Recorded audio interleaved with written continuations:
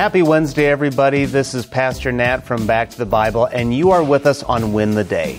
Today, we are going to talk about investing where we cannot lose.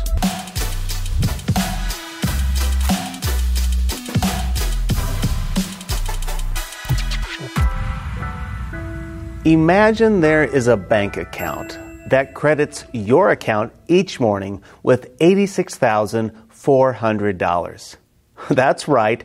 Every morning you get the deposit. But there's a catch.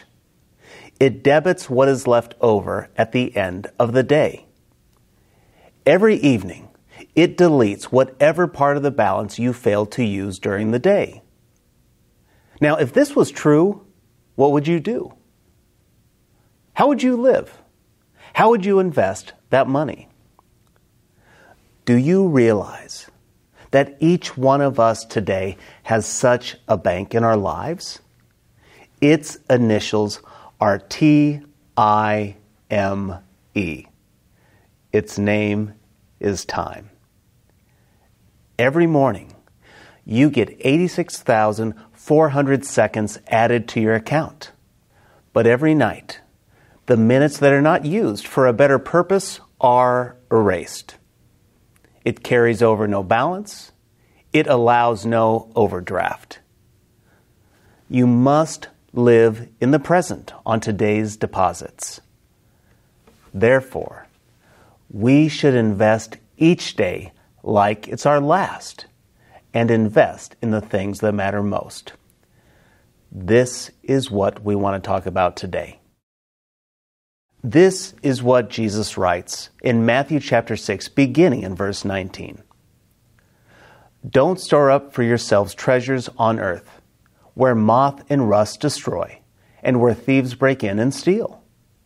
But store up for yourselves treasures in heaven, where neither moth nor rust destroys, and where thieves don't break in and steal. For where your treasure is, there your heart will be also. Okay, I think it's fairly obvious that Jesus isn't American. His investment strategies are different than what we're taught in school or online. So what exactly is Jesus saying? Well, let me start by telling you what he is not saying. First, he isn't telling us to sell all of our possessions. He's not telling us to become poor for the sake of being poor. That is not a spiritual virtue. Now, it's true that God might ask you to give up something. He might call you to give up a lot. But in order to follow Jesus, you don't have to give up everything. But instead, we need to give up anything when he asks. Are you willing? Am I willing? Now, the second thing that Jesus isn't saying is that having possessions is bad. The Bible teaches a right to have things. We can have money, property, homes, animals, and so on. I mean, look at Abraham, look at Solomon, look at Job, and others. You see, the issue isn't the possessions. It's not the things. It's the dependence on them for hope and safety. It's because of security. The question we need to ask is our hope in our stuff? Or is it in God? Remember, God has promised to meet all of our needs. We don't need to worry about tomorrow. God has got it covered. So the question now is, do you own your stuff? Or does your stuff own you? The last thing that Jesus isn't saying is that planning and working and saving for the future is wrong. I mean, the book of Proverbs, it tells us to learn from the ants. It says they labor hard all summer, gathering food for the winter.